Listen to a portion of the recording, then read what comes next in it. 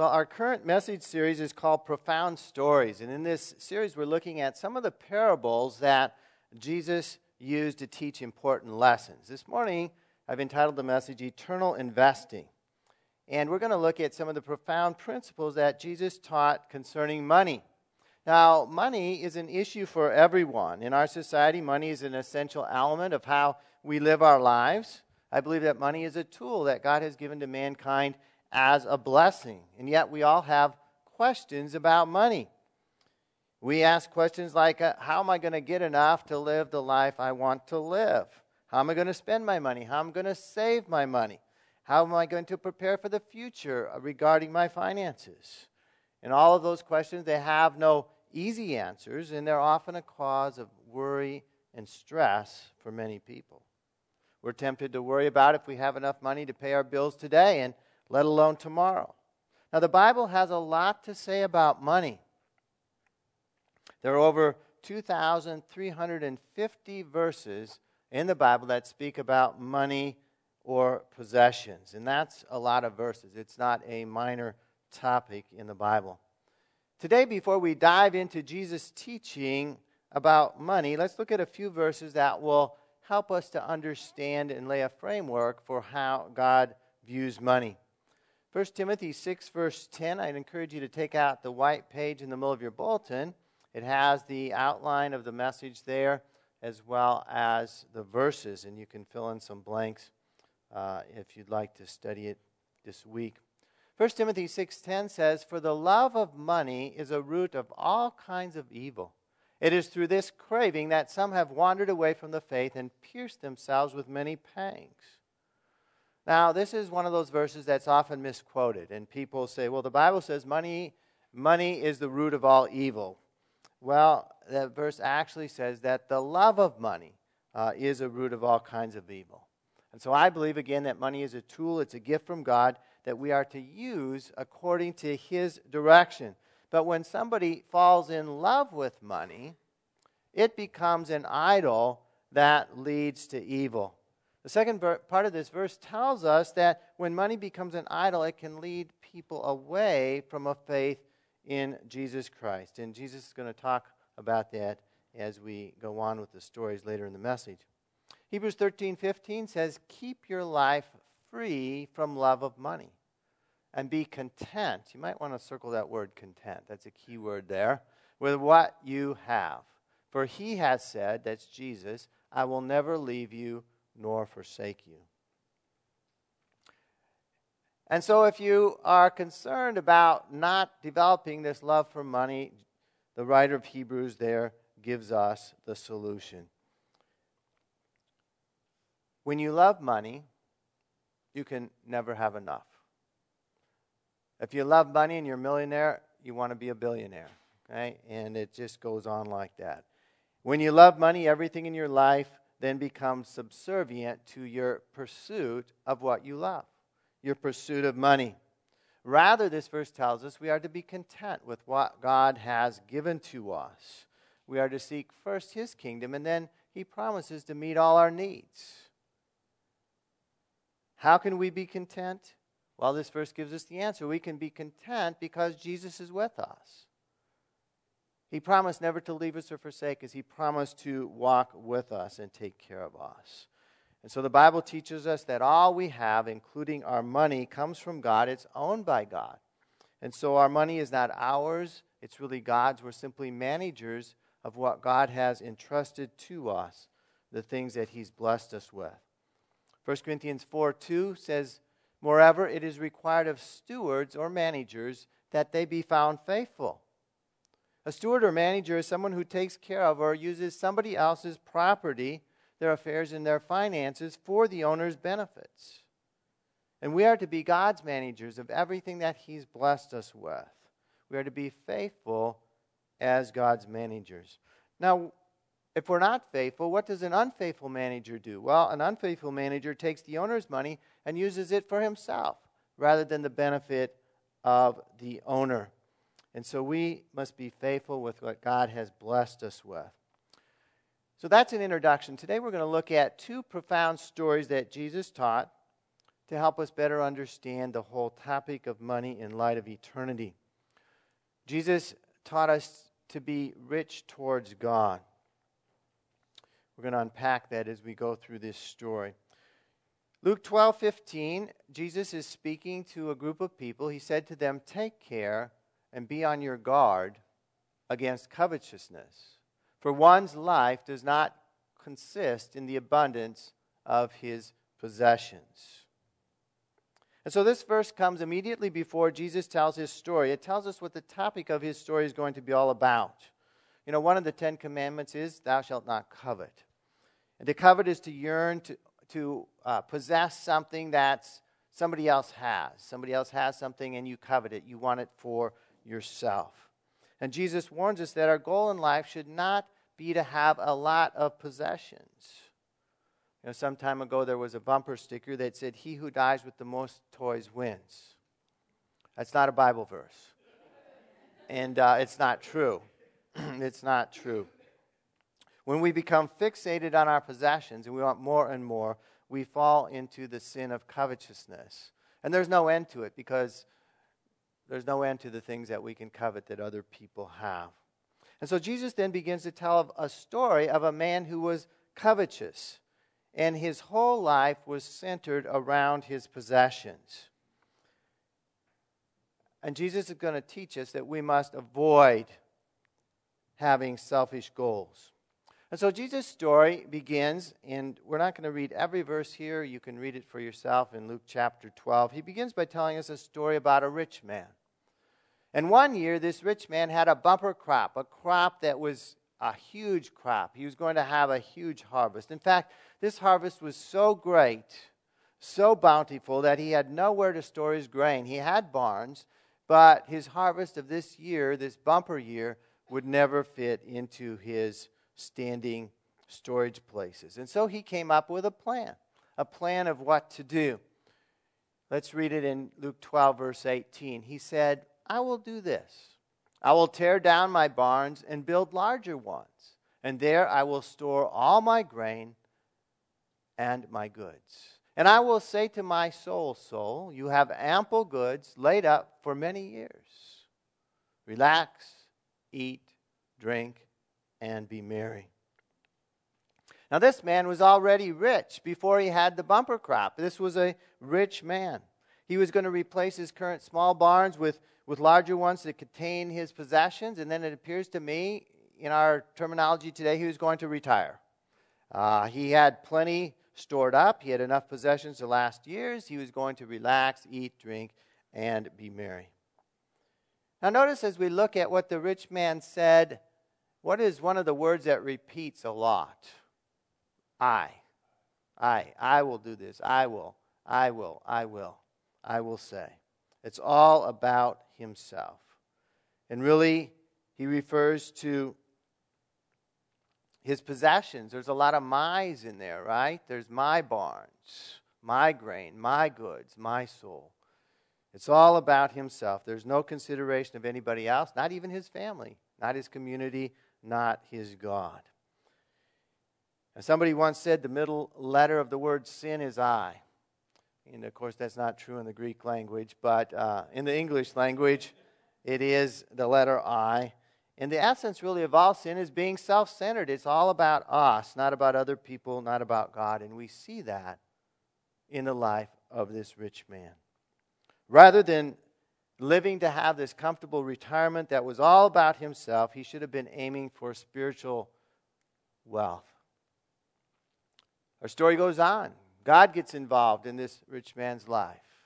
In verse 20, it says, "But God said to him, 'Fool, this night your soul is required of you, and the things you have prepared, whose will they be? So is the one who lays up treasure for himself and is not rich toward God.'" And so the very first thing that God says to this rich man is he calls him a fool. In the Bible, a fool is someone who's not wise, someone who does not have a relationship with God. If you read through the book of Proverbs, you'll find that a fool is an unbeliever, and believers are wise. So everyone in the world, it's a binary world, they talk about this a lot, is either foolish or wise. And God pronounced his verdict on the rich man. The man had thought he had years of enjoyment ahead with this bumper crop, with this wealth. But who was in charge of his soul? It wasn't himself. It was God. And God was in charge of his soul. The man was going to die that very night. And all of his possessions would no longer be his. They would be left for somebody else. You don't take your money, you don't take your possessions with you when you die. They're left for others. And his sin was laying up treasure or wealth for who? For himself alone. The rich man didn't understand that everything he had was a gift from God, that he was to manage for God and not himself. And so what was Jesus' conclusion here? He said, so is someone who lays up treasure for himself is not rich towards God. This rich man should have been rich towards God. What does it mean to be rich towards God? Well, it means not to be living for yourself. It means to be living for God. To be rich towards God is to live life treating all of one's money, all of one's possessions as gifts from God. To be managed for God. To be rich towards God is to make your relationship with God the most important thing in your life, not your possessions. To be rich towards God is to aim for spiritual wealth, heavenly treasures, and not earthly treasure. And so as we think about how this story applies to our lives, let's think a little bit more about what Jesus means when he tells us to be rich towards God. Let's look at a few other sayings that Jesus taught to help us better understand. He taught us to seek God's kingdom first, to not worry about what we're going to eat, what we're going to drink, where we're going to live. He said if we seek God's kingdom first, if we put him first in our lives, then God is going to meet all of our needs. Jesus also taught us not to lay up treasures on earth, which is what the rich man was doing, but rather lay up treasures in heaven, to be rich towards God. And so this story that we've just talked about, that we've just discussed, is really a negative example. We have an example of somebody who was not rich towards God.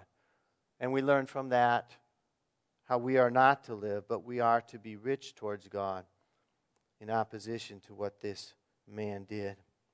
Now let's turn to a second story, another story of Jesus, which gives us more of a positive example of being rich towards God and preparing for eternity. The story begins in Luke chapter 16. It said, Jesus also said to his disciples, there was a rich man, another rich man, who had a manager. And charges were brought to him that this man, the manager, was wasting his possessions. And he called him and said to him, what is this that I hear about you? Turn in the account of your management, for you can no longer be manager. And so in this story, we have a business that's owned by a rich man. He had a manager underneath him. This manager was supposed to be carefully managing his owner's resources. Reports came to the manager came to the owner that the manager had been unfaithful in his job. Rather than being a faithful manager, he had been wasting or squandering the owner's resources. We don't know exactly what he was doing. Perhaps he was spending money on unnecessary things for the business, or perhaps he was even purchasing things for himself rather than for the business. Needless to say, he was being fired by the owner. His behavior was unacceptable. And so the behavior of this manager is certainly not an example for us to follow. And yet as the story continues, Jesus is going to teach us a lesson about being a wise manager. So just as in the previous story, this manager now begins to think to himself about his future. He's going to lose his job. In those days, well, even today, being a manager is a pretty prestigious position. You're over a lot of people. You report directly to the owner or some higher up. And he is thinking, what am I going to do if I lose this job? He thought to himself, he said, I'm not strong enough for manual labor. I can't dig ditches, okay? I just can't do it. I'm not strong enough for it. I don't want to be a beggar on the street, so what am I going to do? Well, he thinks to himself. Verse 4, he says, I've decided what to do, so that when I am removed from management, people may receive me into their houses. So summoning his master's debtors one by one, he said to the first, how much do you owe my master? Well, this manager came up with a plan. Again, this is not a plan to follow. This is kind of there's something we can emulate in this story in a certain way, and some things we cannot or we should not. The manager then spoke to people who owed money to his master. He found out the first debtor owed 100 measures of oil. He said, okay, I'm going to reduce your debt to 50 measures of oil. Do you think the person who owed the master money was happy with that? Yeah. He's like, oh, that's great. The next debtor owed 100 measures of wheat. He said, okay, I'm going to reduce your debt as well. You now only owe 80 measures of wheat. The guy was overjoyed. Now, was this manager being a wise manager? No, he was continuing his nefarious ways, squandering the owner's resources, wasting the owner's resources really to profit himself, not financially, but in some other ways. The people whose debts had been reduced thought he was great. He became friends with these people. And that was his whole point, to become friends with people so that they would take care of him in the future. Now, Jesus is going to end this story in a surprising way. He's going to teach us an important principle. We are to use money to make forever friends. The master, verse 8, commended the dishonest, so we see here he's dishonest manager for his shrewdness. For the sons of this world are more shrewd in dealing with their own generation than the sons of light. And I tell you, make friends for yourselves by means of unrighteous wealth, so that when it fails, they, the friends, may receive you into the eternal dwellings. So let's unpack that. The master, even though he had been cheated out of the money that people owed him, he commended this dishonest manager, not for being dishonest, but for being shrewd or wise. Now, how is the manager being shrewd or wise? Well, in a worldly way, he was thinking ahead. He was planning for the future. He was using the authority he had as a manager to make friends for himself with money. He was using that money as a tool to make friends. And so in the very last verse here, verse 9, Jesus brings home the main point. He instructs us, the sons of light, believers, to make friends for ourselves with money. Now what's he talking about? What kind of friends? It says, so that when unrighteous wealth, that's money in the verse, we're to use money to make friends. When it fails, when does money fail to have any impact in our lives? Yeah. Yeah, when we're dead, when we pass on. It has no meaning to us in heaven. And so the friends who is going to receive us into eternal dwellings? That's heaven. Other people who are saved. And so friends will welcome us into eternal dwellings. So these friends are unsaved people who become believers through the use of the money that God has entrusted to us. When we die, we'll enjoy heaven together with them. And so this is an incredible thing, that money that can't be used in heaven or taken to heaven can be used to help people come to Jesus. And when they become saved, they will be in heaven. They will be our forever friends. And so this parable, I believe, is really an explanation of what Jesus meant in other places where he told us to lay up treasure in heaven. Again, nothing tangible that we have here on this earth will go from earth to heaven. Not our money, nor any possessions that we have. The only way to get treasure into heaven is to convert money to save people, because it's only people who are going to go to heaven. So we must learn to use our money to prepare for eternity. All of the money that we have, all the money that you have, sometimes we think we earned it, we can do with it as we please. No, it's all God's. Who gave you the ability to work? Who gave you the strength? Who gave you the mental intelligence? All of our money is God's. And we are to manage His money the way He instructs us to. There's many instructions. I just said 2,350 verses on money and possessions in the Bible. God's instructed us in His Word. One of the basic instructions is to give a tithe or 10% of our income to the church family, the place that we worship. As a church, Churches are leading people to Christ. You're investing in forever friends. What about the 90% of your income? Some people say, well, I'll give God 10% and 90% to do as I please. Well, that's not what Jesus says. Everything you have is God's. Now, of course, God knows that we have needs in our lives. We encourage everyone here at Life Church to give to missions with faith promises above your tithe that supports missionaries, thousands of missionaries around the world that are leading people to Christ in every nation. The remaining income, we have needs, and God wants us to work to meet our family's needs, and even for personally seeking on our own to make more forever friends, witnessing, showing kindness to people around us. Jesus is teaching us to prepare for eternity with our money. That's eternal investing, an investment that is going to bring returns not just in this life, but forever. And finally, let's not be dishonest managers, but be faithful managers. Jesus continues with teaching after this story in verse 10. He says, one who is faithful in a very little is also faithful in much. And one who is dishonest in very little is also dishonest in much. So this is another important principle that Jesus is speaking about after this story. He says that if we're faithful managers for God, when we just have a little bit of resources, if we just have a little bit of money, then He can trust us with more. The more may be more money, or it may be blessing in another area of your life. He's going to trust you with more blessing as you're faithful with what you have. The point is we must be faithful with whatever God has blessed us with. And as we are, God will give us increased blessing.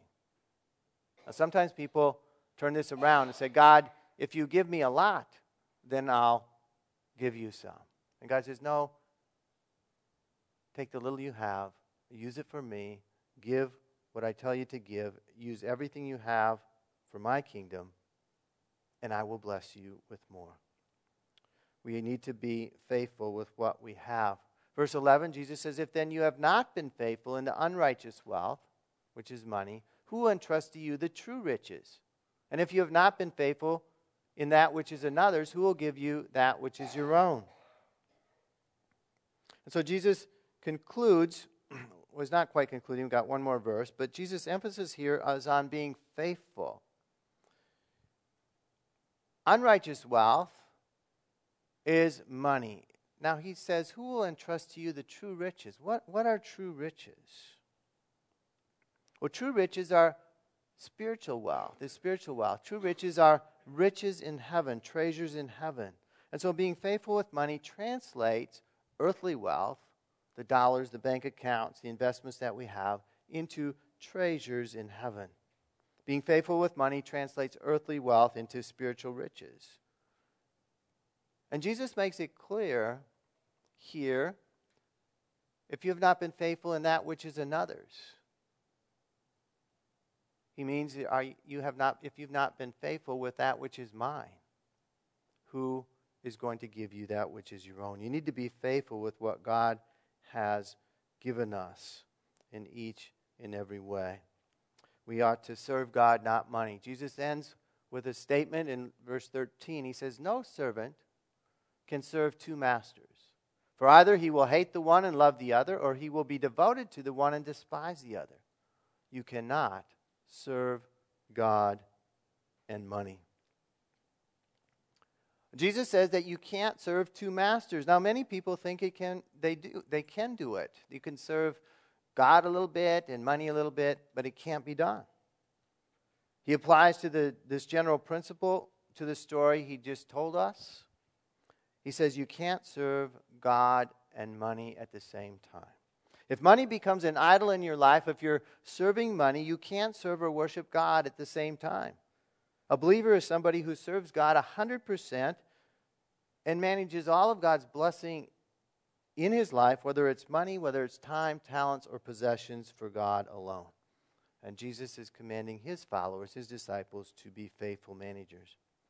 Now, the Old Testament is full of examples where where people tried to worship God at the temple and yet continued to worship idols elsewhere. They tried to have, quote, the best of both worlds.